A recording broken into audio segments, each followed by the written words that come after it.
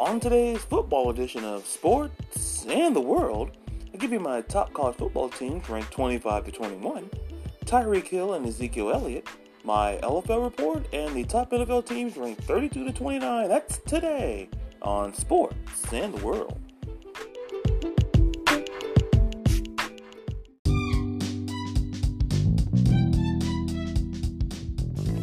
Good morning, good afternoon, good evening, whenever you're listening to us, and how you're listening to us, whether it's through Apple or Google Podcasts, Spotify, or on Anchor.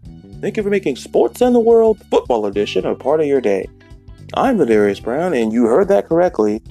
Sports and the World is hitting the gridiron every Tuesday, and every Tuesday on throughout the football season, maybe beyond as well. Because I understand the importance of football, I love football, and it was very hard to put it into the regular show because I could go on for at least a solid hour on it. And I said, well, if I make it an own podcast, I can get a lot of information. I say it benefits me and it benefits you, the listener. So, and once again, it won't affect the Friday edition of Sports in the World, which will come out on Friday as well. So with that being said, let's dive on in. Now, one of the things that I really like about football is that you have those predicting who's going to win this, who's going to be standout talent, and we're going to cover all of that. But I want to give you my edition, the college football edition, and you'll get the NFL edition on the back end of this episode. But I want to lead right on in with my college football top 25 teams. And we're going to start with teams 25 through 21. So with that being said, let's dive right on in with my number 25 team, and that's Iowa State. And let me tell you what I like about Iowa State. I like Matt Campbell. I like the job he came in there because historically speaking, Iowa State has not been the greatest franchise in the world, especially for football. And all of a sudden, Matt Campbell comes in. Listen, he had a down year last year, kind of. But I think they're only getting upward. I like their trajectory. And, I have them going 75 or 84. And to me, their biggest games is on the back end of their schedule. They got to face Oklahoma at Oklahoma in Norman. Then they got Texas in Ames. That to me, and you can throw in Oklahoma State the week before they play Oklahoma. 2 of those 3 games are at home. And if they could win even one of those games, it could really affect the outcome of the Big 12, especially if they can beat Texas or Oklahoma. That could affect the race there, who wins the Big 12. And I really like their quarterback, Brock Purdy. He's throwing 66% completion, and he's the second leading rusher. And you know what else? He had 5 touchdowns.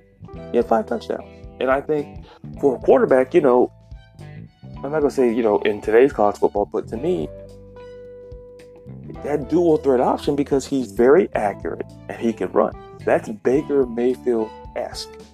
I'm not saying this guy's the next Baker Mayfield, but he has those dual threat dynamics there. My only concern with Iowa State is the secondary. A lot of youth there, and it's the Big 12, and there's a lot of points that could be given up. But if Iowa State can find some way to sustain a lot of these power teams, and they're going to be in a lot of shootouts, I believe. And if that secondary can make big plays in big moments, Iowa State can shock a few people. Number 24, I have Virginia. And Virginia could easily be a 9-win football team. And when I tell people that, people go, it doesn't shock some people, but some it does. Because they should be ranked higher. And that part I get. But the reason why I have them here is that they could potentially be the second best team, because I'm not entirely sold. Because, Virginia Tech, Pitt, Miami, and Syracuse could easily be the second best team in this conference. But the one thing that I do like about Virginia is they have a great defense. They got 7 returning starters. Bryce Hall, probably one of the best corners, not just in the ACC, but in the country, is back there manning the secondary. And a major concern for me is, can Bryce Perkins be the guy? Basically, the question is Bryce right? Can he be right? Not make mistakes, be smart with the football. It's the ACC. You're gonna face some very good defenses, but it's all about not making mistakes. And that, to me, I think the biggest test for Bryce Perkins will be when they head to Notre Dame. And I think they can make that a football game because their defense is very good. And Bronco Mendenhall, I think, can find a way to win that football game. And that's why I say, if they can go in there and beat them, this is a 9-win football game. So, number 23 on my list is UCF. And listen, I get a lot of flack because full discretion, I'm a Florida Gators fan. Oh, well, you always knock UCF because, they did better than your Gators. And I'm like, no. Because you see how the Gators ended their season as opposed to UCF? No. It's not about being salty or bitter. Is that when I told them the fact that, yeah, I can win 9-10 games, which I have them projected to win this year, if I play in a conference who you're the best team in and who's second. And you probably do, and you don't play the second best team in Memphis. Of course I'm going to sit here and say you don't play anybody, because you don't. It's facts. And I get a lot of flack for that. And I'm like, no. Because, oh, by the way, you want to know who they play? People are like, oh, you get a lot of flack.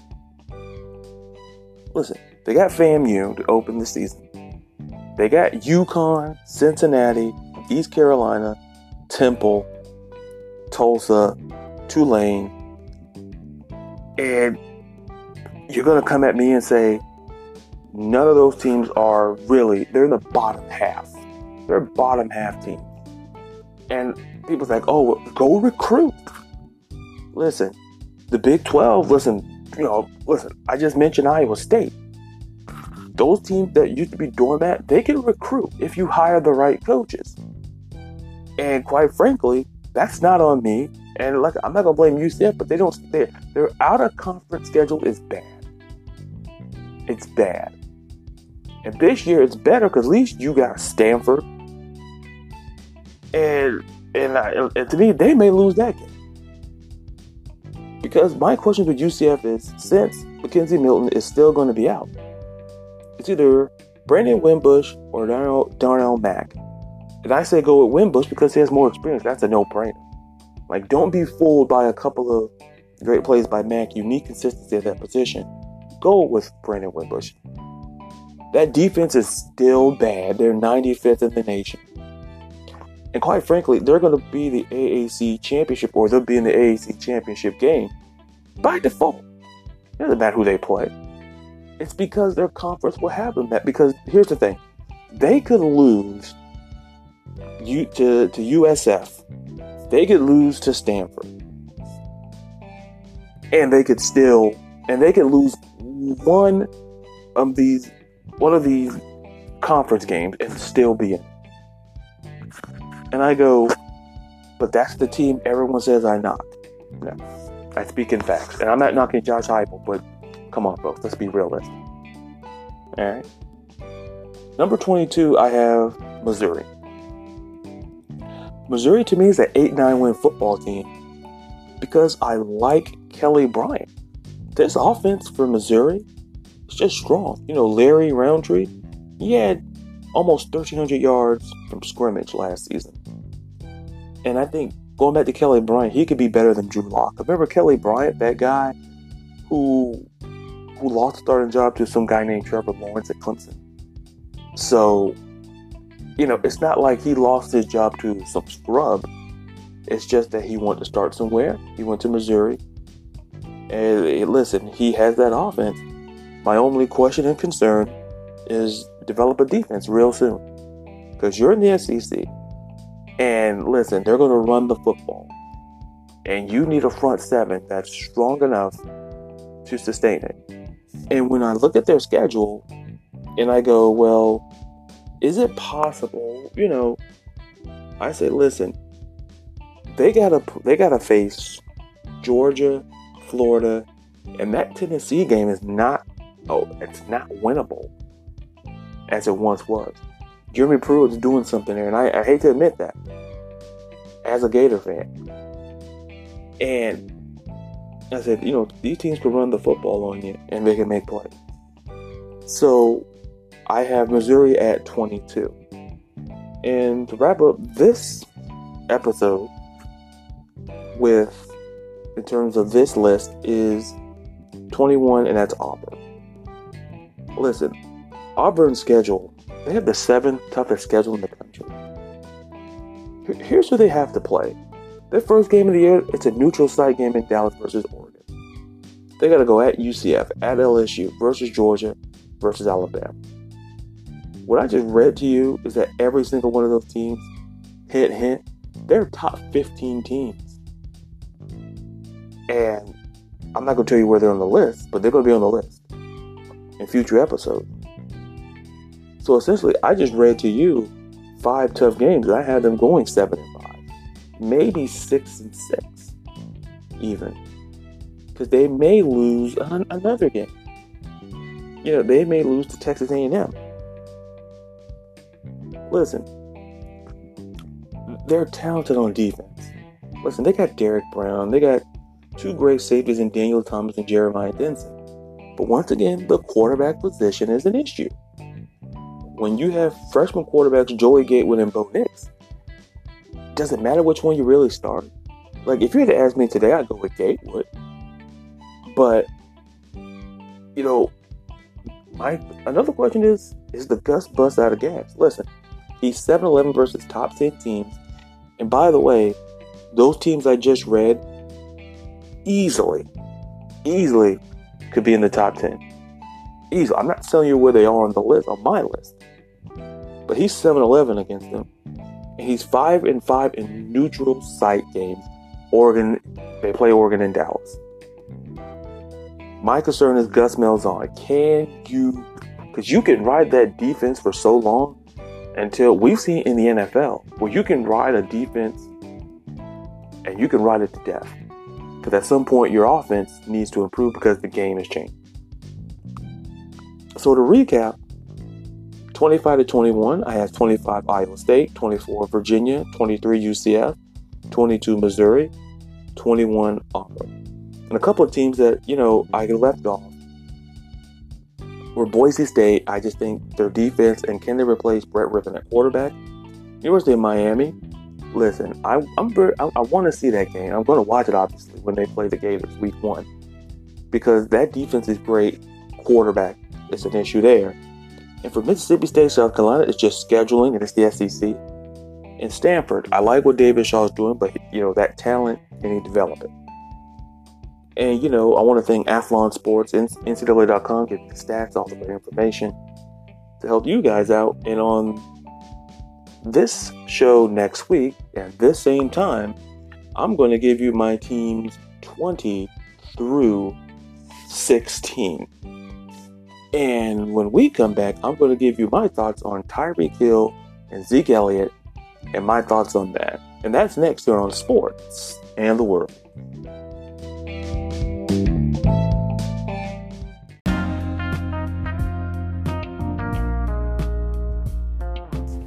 And welcome back into Sports and the World Football Edition. And if you could heard the theme earlier, it's Law and Order. It's a great theme because it kind of ties in what I'm about to talk about right now. One of the things that I feel is important is you have to be fair. And you have to be just. And I think when I look at the situation between Tyreek Hill and Zeke Elliott.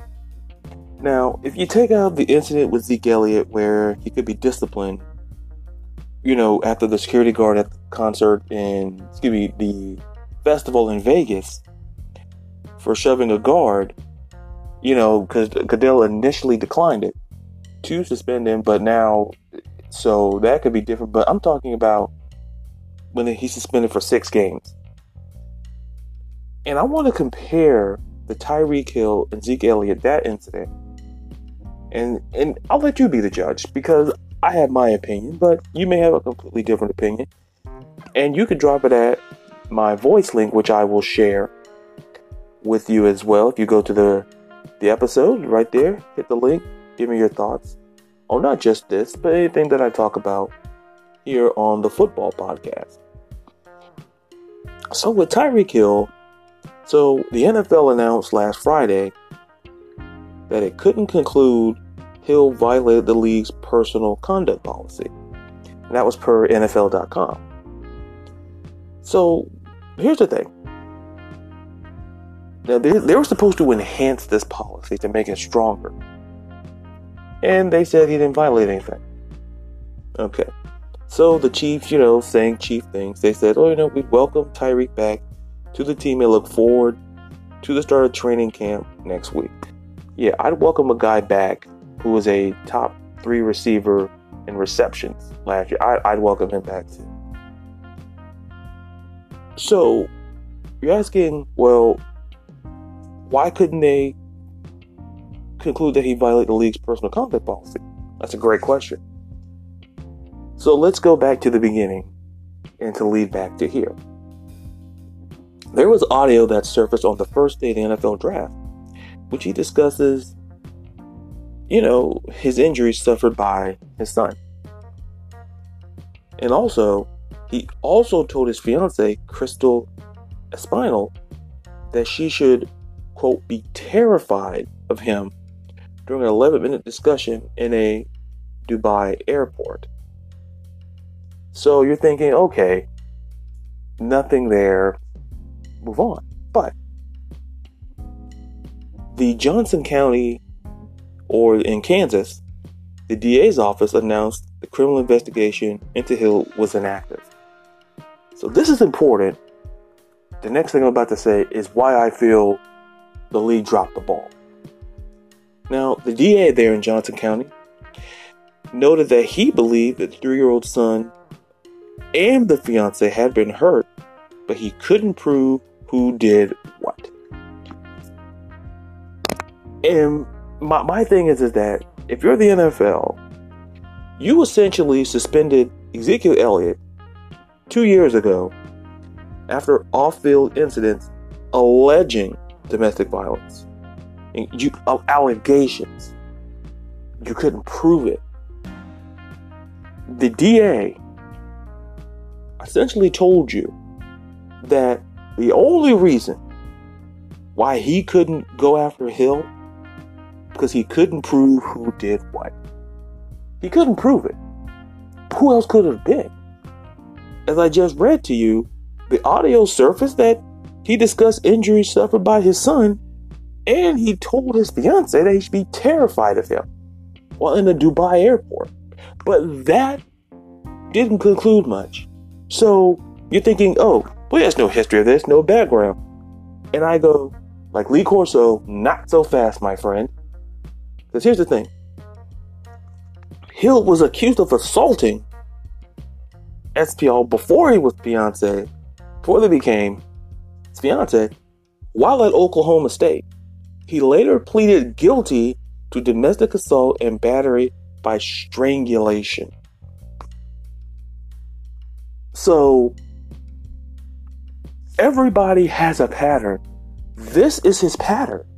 And what you're telling me and what you're telling everyone else is that you couldn't conclude he violated the personal conduct policy, but Ezekiel Elliott, off the field incidents alleging domestic violence. You took the word of someone over clearly in the Tyreek Hill case. You had the DA said the only reason why he couldn't was because he didn't know who did what. And Tyreek Hill has a record of this. He was kicked out of Oklahoma State.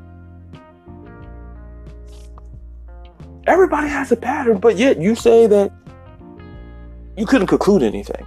Oh, well, we don't have anything. And once again, this falls on the doorstep of Roger Goodell.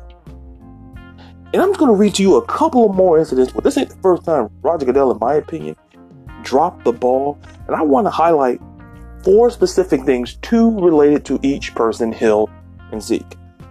So when we talk about Tyreek Hill, Ray Rice was suspended 2 games over domestic dispute. Remember when he dragged his fiance at the time out of an Atlantic City elevator, unconscious? 2 games. So what did Goodell do? Oh, well, we got to go back and suspend him indefinitely. You can't do that. It's double jeopardy. So you're stuck with that. And then with Greg Hardy, he was initially suspended 10 games for a domestic violence conviction. He got it knocked down to 4 games. And the Ray Rice thing, and that was in July 2014. With Greg Hardy, it was April 2015. And that's per the New York Times. Okay, who did a great job reporting these, in my estimation, these clear missteps of justice by Roger Goodell. So essentially here, what you're saying is, when it comes to domestic violence, is that you have the proof. And in every single incident, you have proof. The DA, either the DA or there was video evidence and a legal record saying this person had a history of it, and you just let it skate by because you were worried about, and quite frankly, and people can get mad for what I'm about to say, you worried about, oh, well, how would it affect them on the field? I don't care. Real people were hurt by these men, and we're just letting it go. The law got involved. Zeke Elliott is allegations, but you gave him 6 games because of allegations. A lot of people can lose their jobs over allegations that can't be proven. But allegations can be proven if we haven't learned anything from the Harvey Weinstein incident. But moving on, and here are 2 incidents that talk about Zeke Elliott. Adrian Peterson, he had an indefinite suspension after his incident with child abuse with his son. He had it overturned by a circuit court.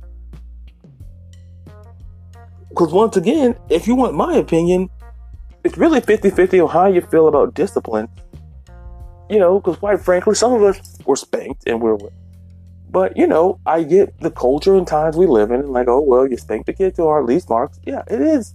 You can identify it as abuse. But the thing is, it got overturned because they even knew it was stupid. Because lack of consistency. Lack of consistency and discipline. But listen, I don't tell people to discipline their kids. He didn't beat his kid to death. There were no injuries to that kid in the case of Tyreek Hill and his son.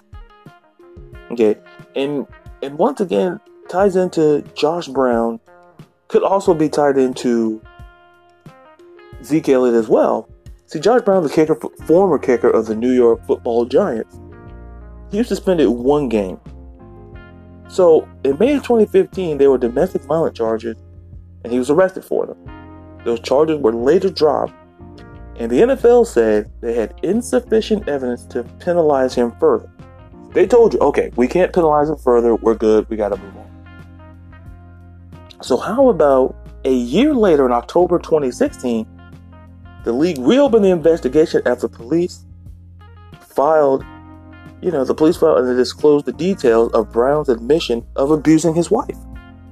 So after the police disclosed that, listen, he did, he admitted to abusing his wife. And my thing is that these weren't allegations. These allegations later turned out to be true. And I have yet to, listen, I'm not going to sit here and say Zeke Elliott doesn't have a problem with discipline. But listen, you just can't suspend people on allegations. Good people lose their jobs over allegations. That's men and women. And if you can't show me anything on Zeke Elliott off of what a person said, then he's guilty. But the NFL, the DA essentially told you that the only reason why he couldn't charge because he couldn't prove anything that Listen, he knew and he felt that Tyreek Hill's son and his fiance were getting abused, but he couldn't prove who did what. Well, who else could it have been? And then, on top of that, he had a history of Oklahoma State. That's why he got kicked out of school. Everybody has a track record, people. You know that. I know that. People can change, yes. But with something like this behavior, it's the same thing that I said about Greg Hardy. Listen, what the message that you're sending to specifically your female football fans is that we don't give a you know what about you. Because you could just plop up any excuse and you're like, okay, that's fine. And that to me alienates them. And quite frankly, you have some men who are not on board with this discipline because it's not fair across the board. It's not fair across the board.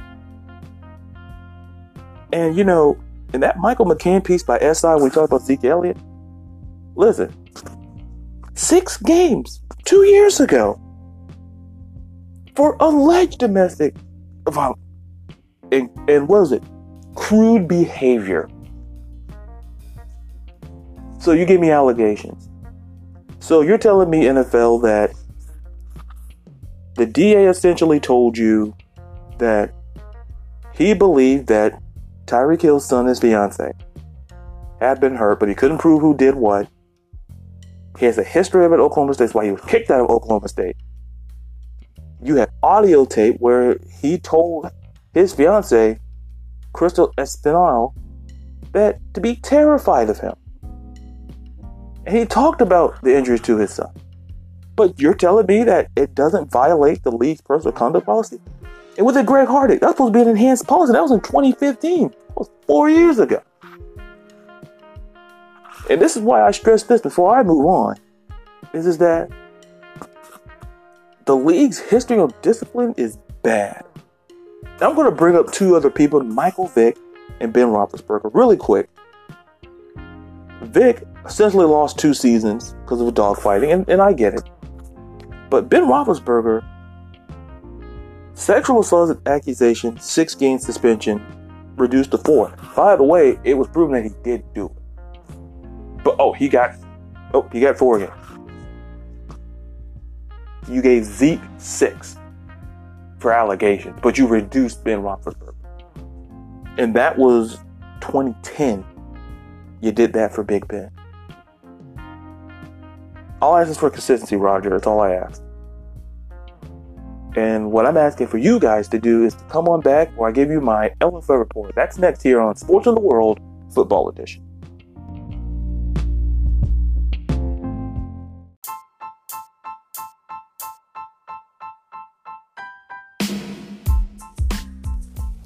And welcome back into Sports and the World Football Edition. And thank you for staying with us. And the social media here for Sports in the World, for both here, the football podcast, and for the regular one as well, it's at Sports in the World on both Twitter and Instagram. Once again, you can leave a message that I might play here on the show, and I'll share the link on the page. And also, if you're listening to us on Overcast, Pocket Cast, Podbean, Stitcher, TuneIn, thank you so much. And whatever you're listening to us, and however you're listening to us, thank you as well for staying along. And now I want to talk about the LFL. And it's winding down, and we're getting to the nitty-gritty. And I want to recap the game that was last week. That's the Denver Dream, the Omaha Heart. The Omaha Heart took care of the Denver Dream, 32-13. And I came up with 5 major takeaways. That Omaha offensive line just crushed the dreams of Denver. Matei Vincent, her legs never stopped moving, and she trucked them, and it was an absolute great performance to see them out there. You know, Lauren Crouch's, her arm, if you didn't know it was legit. That bomb in the end zone. She could probably, I could argue, probably one of the best arms in the LFL. And plus, she's shown great mobility there at the position as well, which is also key in the league. You know, as for Denver, just a lot of penalties and a lot of issues discipline-wise. And it was just a sloppy game by then. It really was. I'm not saying Omaha played the cleanest game, but Denver's game, it was just awful. It was awful to watch because there's talent on that roster with Cristiano. Jessica Poole, she's talented, but listen, right now they're dreaming for a quarterback in Denver because Jessica Poole ain't it. Listen, she had a big arm. She made a couple of plays, but she's not reading the defense as well.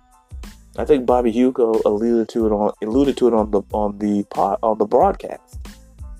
That listen, she missed a simple slant route, and she just took off because she couldn't read the coverage. And I think that was important. I said, man, they need a quarterback. Hopefully, Bria Quintana, could she be the answer? Maybe not, but she's better than Jessica Poole. And I said that, I think, about a couple of weeks ago as well. And simply put, do they have the heart to win in Atlanta?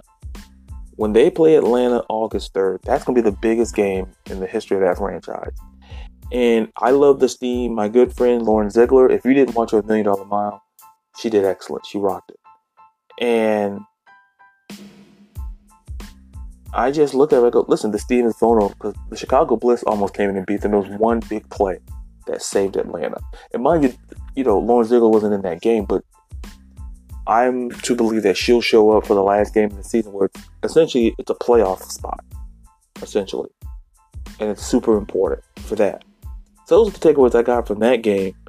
But another game has some playoff significance is when Molly Richardson and the Nashville Knights played the Chaz Dusson and the Chicago Bliss Saturday at 8 on the LFL YouTube channel. Check it out. I did my predictions. I had Nashville winning that football game. Check it out to see if I'm right or if I'm wrong. You'll let me know about it. But now I want to get into the playoff picture and my prediction. Because right now, I still believe that the Austin Acoustic is going to be the 1 seed.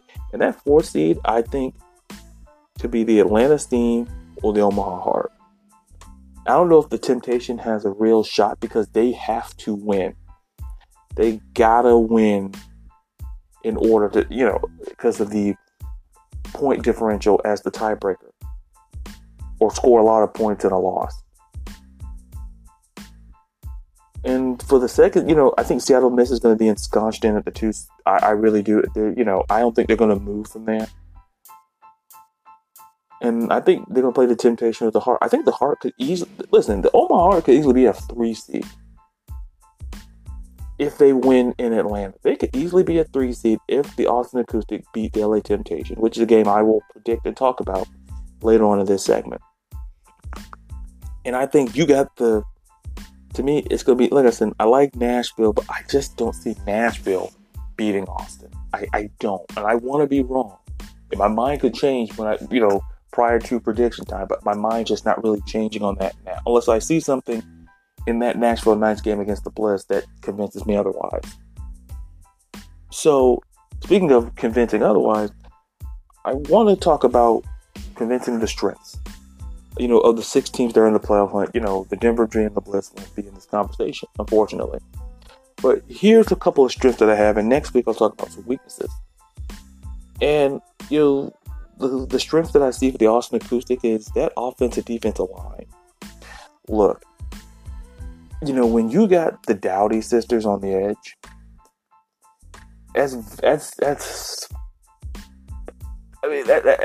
I'm lost for words because that's tough. You can't run on the edges against this team, and you can't run down the middle on this team. The run game. When you got Crystal Harris, you got the GOAT of running backs in the LFL. You got the GOAT. And she's still running and making big plays. And I like the coaching. I like Mike Oliveira. And that secondary, you're thinking that, no Anna Garza, no problem. And I also throw in Michelle Angel. Michelle Angel, listen, uber athletic. And you have a lot of athletic quarterbacks in this league. And I think athleticism is the key to that position. It's key in every position. But the quarterback who can move and make plays is super important because When you got something like the Dowdy sisters coming at you, you need some sort of movement there. And for the Seattle Mist, I like their veteran leadership. I like KK Matheny. I like Stevie Schnoor. I like Chris Michelson. You know, him in the coaching. And I like the run game. When you got the Bull, you got Dominique Malloy, that's a great duo to have. That's a great duo in the backfield to have. And I think that hopefully that Austin Kuster game was an aberration. Because they have some things to fix. And once again, that's weaknesses we'll talk about next week. But for the LA Temptation, listen, Mariah Lopez and Ashley Salerno, that's a great listen. Ashley Salerno is not only a top 5 quarterback, but she's also a top 5 runner. She in rushing. She can run with the football. Folks, and Mariah Lopez could easily be the MVP. Her, Jade Randall, Lindsey Burson. I'll get into my conversation about that probably next week as well, about my potential MVP candidate. And that defense, you got Mo Gaxiola, TJ Anderson, fully healthy. You know, you got talent there. And I think the coaching, I want to see more progressiveness coaching-wise. Because at some point, if you're going to keep running the ball with Mariah Lopez, they're going to keep stack the box, but they're going to start moving in the safeties more and then the corners and more. For the Atlanta Steam, it's the offense. Dakota Hughes, Lauren Ziegler. You can throw in Josie Afezakai in there as well. You can throw in Nicole Holst, to a potential Rookie of the Year candidate. Listen, that offense is just so good. And that's why they remind me of my Falcons. Boy, they're great on offense, but the defense, I just need, once again, I'm not going to leak, I just kind of leaked out a weakness, I think. But I really like their offense, and I like Dane Robinson. I really like his presence. This guy is the Steam. And he brings in that structure. And I root for this guy because this team is super good. And this may be the last shot that these triplets of Dakota Hughes, Lauren Ziegler, and Gina Wojcicki can be together. And I want to see them, at least compete for a championship. And I think Dane Robinson can get the most out of these guys, these gals. The Omaha Heart, Lindsey Burse. Nobody's talking about Lindsey Burse. She's the sack leader, and nobody's talking about her.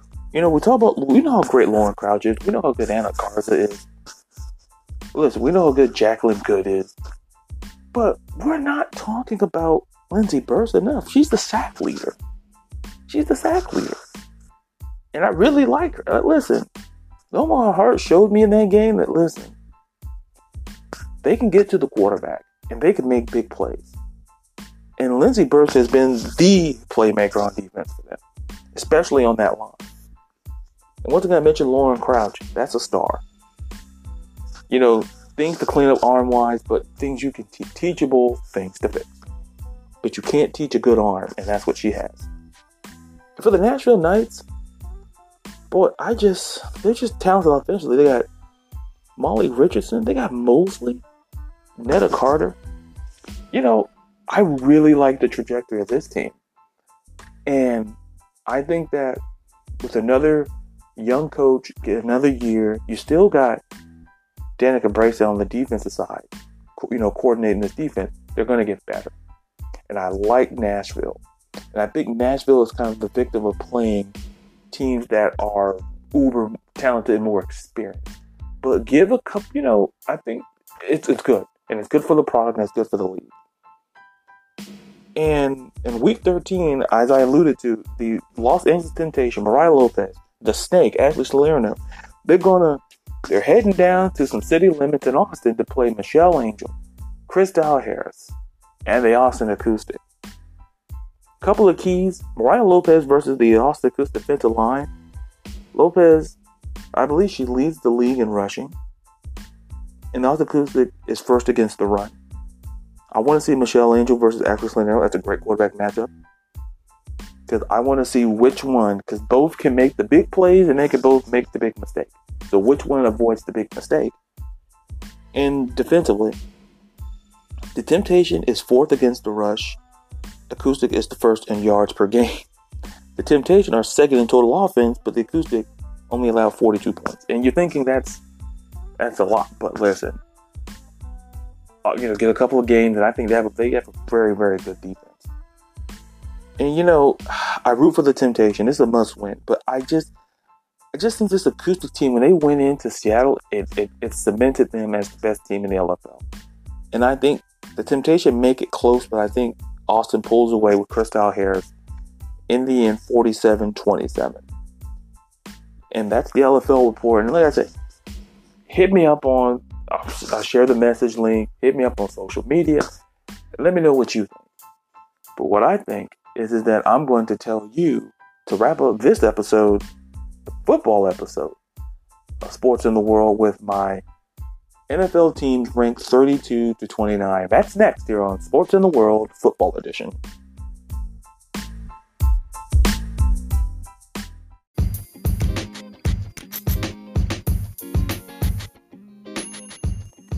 And welcome back into the final segment here of Sports and the World Football Edition. And if you stuck with the show so far, I truly do appreciate it. And one last time, the social media is at Sports the World for both Twitter and Instagram. Facebook page potentially in the future. And so now the main event, which will be the main event of every football podcast episode till the beginning of the season, will be me ranking my top NFL teams from worst to first. And I'm going to give you the team. I'm going to give you 5 words I think about them, some strengths and weaknesses. So with that being said, let's dive in with number 32, the Miami Dolphins. And listen, hey Miami fans, I'm going to tell you, hey, there's 8 games in South Florida. It's not that bad. It may be hot, but it's not that bad. That's why they sell umbrellas and pina coladas and all of that to cool you down. But here's some strengths I feel with the Miami Dolphins. Is that, listen, I like the coaching staff that Coach Flores is building. Listen, he's got Jim Caldwell, Patrick Graham. Jim Caldwell, he's worked with Peyton Manning. He's worked with great young quarterbacks before. He's worked with, Matt Stafford, he's worked with great talent. And Patrick Graham, he's worked on the Giants staff and the Packers staff, great linebackers, great D-line. So there was experience there. And, Xavier Howard, he was second, tied for first, depending what the tiebreakers are, in interceptions with 7. Listen, he's probably the best player this team has. Is he the best corner in the league? That's for a future debate topic. And Matt Hack. That's good. Well, who was Matt Hack? Who the heck is Matt Hack? Well, he's the punter. He was second in punts with 87, and he's going to be probably in the top 5 again because this offense is that bad. I truly do. It's that bad. So weaknesses? Listen, the defense, look, they were 29th in pass yards. They gave up 391 yards a game passing. 29th in sacks. They couldn't sack anybody. 31 sacks. You do the math, that's almost 2 sacks a game. Almost. And offensively, boy, they can't. 20th in receiving yards, 26th in scoring. They couldn't put up 20 points in a game. And lastly, listen, the weakness, there's no Zach Thomas or Jason Taylor. They could sure use them. Because, listen, no Cameron Wake, that's not a big loss. But I just think the defense played bad. And I can attest that to the previous regime. And we'll get to that guy when that team shows up. But, boy, they need Zach Thomas and they need Jason Taylor. Because this defense is going to be... It's going to be, listen, like I say, and also, hey, you got Jimmy Butler. So it's not all that bad, Miami. Number 31, the New York Football Giants. And my 5 words to them is more like the Little Giants. Listen, I wanted them as the worst team. I really did. But once again, I'd be objective and fair. Because what saved them from being the worst team, that they have Saquon Barkley. He was second in rushing behind Zeke. He was 4th among running backs in receiving yards. And listen, Eli Manning is a strength. Listen, he was 9th in passing. Listen, this is what I say. Listen, we knock Eli, and he's getting. Yeah, I acknowledge all of that. He was ninth in passing last year. He was better. Listen, you know that baby? He was better. He was in the top 10. He was better than 23 other quarterbacks. And this team was bad. Take it as you will on that. And lastly, the guard Kevin Zeitler. The O-line needed help. And listen, listen, you got to protect the quarterback. Inside and out. You got to protect him. So here come the weaknesses. OBJ production. Look, I understand, and people are going to say, well, OBJ, his mouth. Listen, he has ego. He has personality. But listen, he had 77 receptions, 1,052 yards receiving, and had 6 touchdowns. And who did they get to replace him? Essentially, Golden Tate, who last year had 3 less receptions, 795 yards, and he had 4 touchdowns. And then you have Sterling Shepard, who has 66 receptions, 872 yards, and 4 touchdowns last year as well. Essentially, I'm looking at 2 number 2 receivers. And I understand this draft wasn't chock full of number 1 receivers, but that's the best you can do to replace. That's the best you could do. Okay, Giant fans. Okay. And I'll just say this. Look, OBJ, and people are going to say he's a top 5 receiver in this league. You got to put the ego aside. Receiver position is usually a diva position, but he backs it up. And that's what I say. A lot of people run their mouths on backing up. He does. And another weakness is, listen, the NFL draft was a weakness for the Giants. Dexter Lawrence, he's a good player, good DN from Clemson. That's a project. That's a rebuild, dude. But Daniel Jones, and look, you left Dwayne Haskins on the board. And this is what I said, and I said it then, and I'll say it now. Daniel Jones in the ACC could not throw 60%. Above 60%. I'm not saying ACC defenses are SEC defenses, but I'm also not saying that ACC defenses are great either. And you couldn't get 60%. What about receivers and talent? Folks, the only quarterback that I come to my memory that had success without throwing 60% is my guy, Matty Ice, when he came out of Boston College. He was like at 59. He was close enough, like, okay. And now he's throwing 60%. Okay, Daniel Jones throws 60%. He had 3 years. He's a 3-year starter at Duke. He had David Cutcliffe. And you're telling me he couldn't throw 60%. But that's who they wanted. That's who they wanted, and I get it.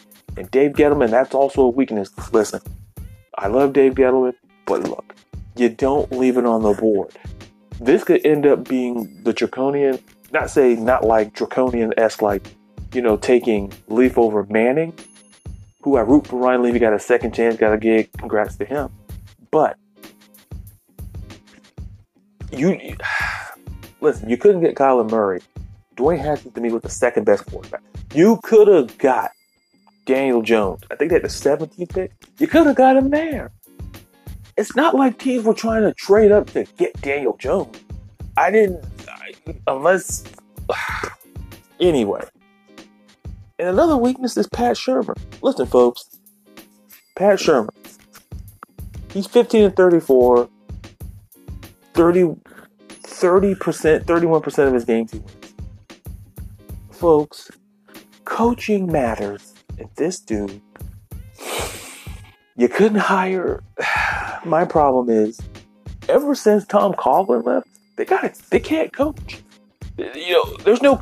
Listen, Ben McAdoo, that worked out great. And now Pat Shurmur. Pat Shurmur could be out this year. But that's once again, future list down the road. And then, defensively, you lost Landon Collins. And then you trade away Olivier Murner. And then you trade Webb, you get Webb is gone. There's no defense. There's no defense here. And the only reason why they're not the worst team is because Saquon Barkley is right now the New York Giants. Listen. And at some point, I don't want Saquon to end up like Barry Sanders to be disenfranchised, because this franchise needs to get talent. It's New York. You can get talent on that team. There's no excuses. Excuses are the tools for incompetence that lead to monuments to nothing. I don't want to hear excuses from Dave Gettleman on why we didn't draft Dwayne Haskins. You got to make Daniel Jones work or you're out of town. Or your franchise is set back maybe 5 to 10 years. My number 30 team is the Arizona Cardinals. And my 5 words for them are, listen, these birds are really cooked. It's hot. They're going to, listen, it's going to be very bad. And I'll explain why and the weaknesses. But here's some strengths. They got Larry Fitzgerald. He's the face of the franchise. You know, he had 735 yards, 6 touchdowns last season. But listen, he's the face. It's what Cardinal fans look for. He's the face. Stability. He's stability. Kyler Murray and Cliff. They could be the next McVay and Jared Goff. Because remember, why did Jared Goff play so bad? Jeff Fisher, defensive guy. I could argue that, listen, you fired Steve Wilkes, he was a defensive guy. And even if you would have kept him and drafted Kyler Murray, it still wouldn't have worked. You need an offensive guy. That's the trend of the league.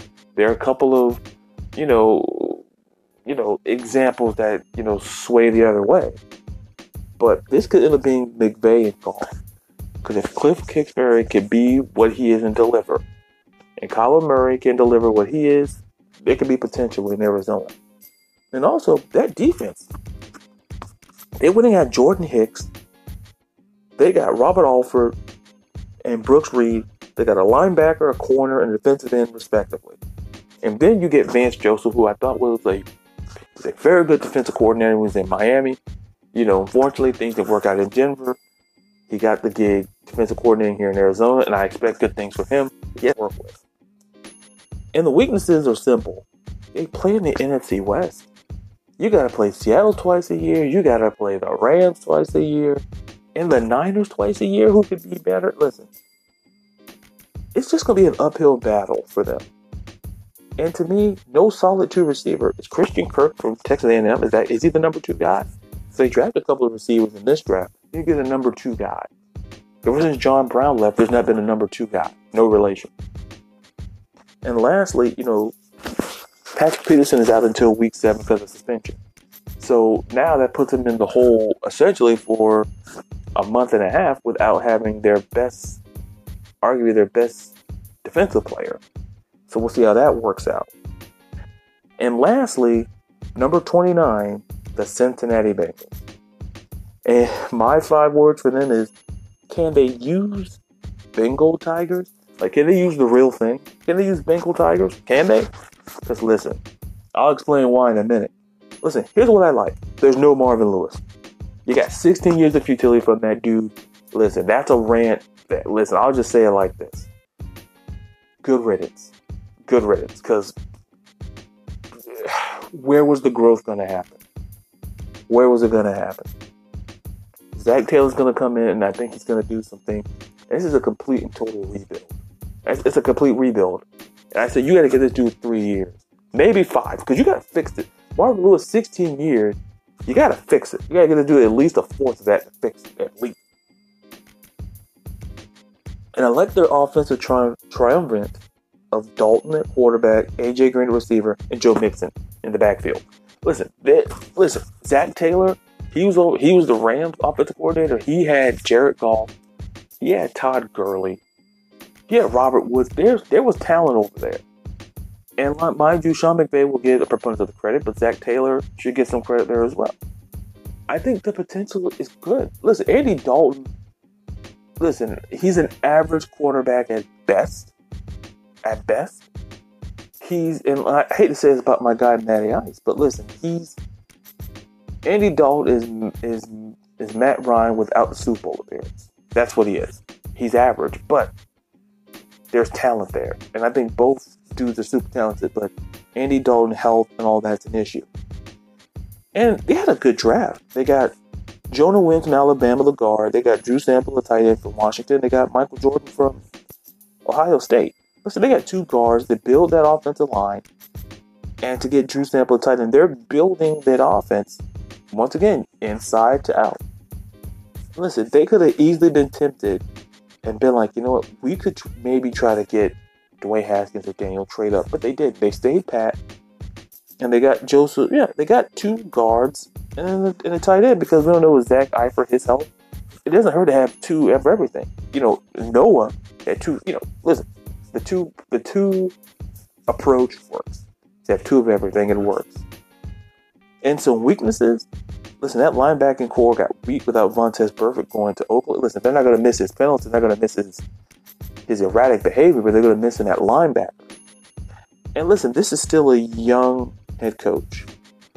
And could he, once again, you think a lot of McVay talk because McVay really changed the scope of how coaches are hired. And lastly, I think they're the fourth best team.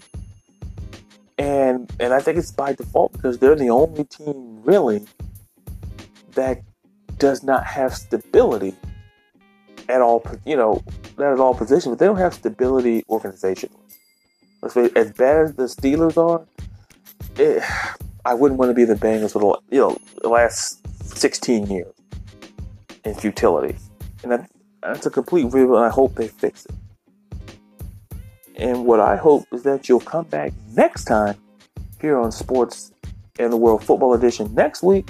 But once again, you have my top college football team, 20-16, an LFL report, top NFL teams, and we're going to go from 28-25, and a topic that I know you're going to like, and that's next week on Sports of the World Football Edition. Be real, be you, and be blessed.